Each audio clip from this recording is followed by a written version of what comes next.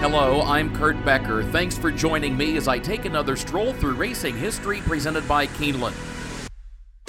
He loved a longer distance of ground and was known for rising to the occasion on the biggest race days. Those qualities helped lead him to an Eclipse Award as Outstanding 3-Year-Old Male in 1980. His name was Temperence Hill. Foaled on March 6, 1977 at Oriskany Farm of breeder Albert Polk Jr. near Lexington, Kentucky, Temperence Hill was a bay colt by Stop the Music out of Sister Shannon by Etonian.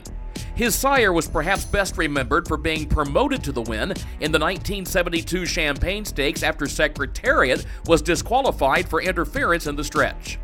John Ed Anthony, owner of an Arkansas lumber company, paid $80,000 for Temperence Hill at the 1978 Keeneland Fall Yearling Sales.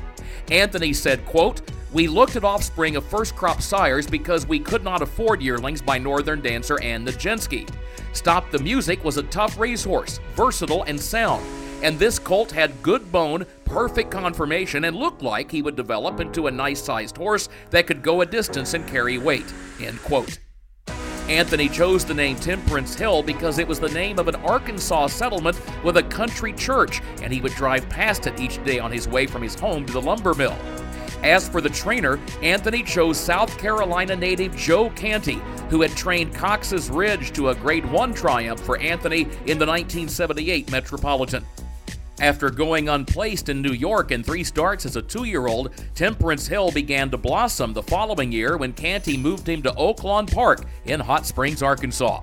He would win 4 of his 5 starts at the meet, culminating with a victory in the 44th running of the Arkansas Derby before a record crowd of 63,000.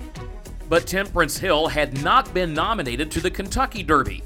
He had yet to win a race at the time the nominations had come due in mid-February, and Churchill Downs did not accept supplemental entries to the event. Instead, the target became the Belmont Stakes, where one could supplement his horse for a fee of $20,000. Facing the Kentucky Derby winner, the Preakness winner, and the reigning juvenile champion, Temperance Hill would go to the post at odds of 53-1. Marshall Cassidy with the call. On the outside now, it's Temperance Hill with Codex. Those 4 now vying for the lead. Rock Hill Native on the rail has the lead by a neck. Genuine Risk on the outside, moving on the leader. Farther out is Temperance Hill. They're into the stretch, 3 across the track. Genuine Risk between horses on the outside. Temperance Hill on the rail. It's Rock Hill Native. Those 3 continue to fight for the lead. Rock Hill Native on the rail has a narrow lead of ahead. Genuine Risk on the outside. Genuine Risk now takes the lead by a nose. Temperance Hill is right there. Temperance Hill now takes the lead. It's Temperance Hill, Arkansas Derby winner, taking the lead, going off by 2. The filly Genuine Risk is second, and Rock Hill Native third. Temperance Hill in front. With jockey Eddie Maple aboard, Temperance Hill had become just the 3rd horse in history to win a Triple Crown race at post-time odds of 50-1 or higher. He would go on to win the Travers Stakes at Saratoga, the inaugural Super Derby at Louisiana Downs, and the Jockey Club Gold Cup against older horses, including John Henry, in New York. Temperance Hill joined a firmed and spectacular bid at the time as the only thoroughbreds ever to win $1 million or more in a single season. Syndicated for $8 million, Temperance Hill retired to stallion duty after his 4-year-old season, standing initially at Gainesway Farm in Lexington, Kentucky, before relocating to Arkansas and eventually to Thailand, where he died at the age of 26 in 2003. Anthony once recalled that his grandfather had told him that it was danged foolishness to own racehorses. But after watching Temperance Hill, his grandpa said, "I guess you've done all right. I'm proud of you."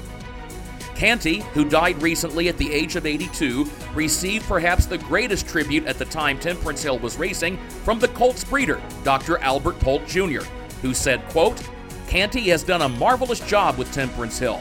It really does a lot for the reputation of a market breeder for a good horse to get in the hands of a good trainer," end quote. Please join me again next week when I take another stroll through racing history presented by Keeneland. For HRRN, I'm Kurt Becker.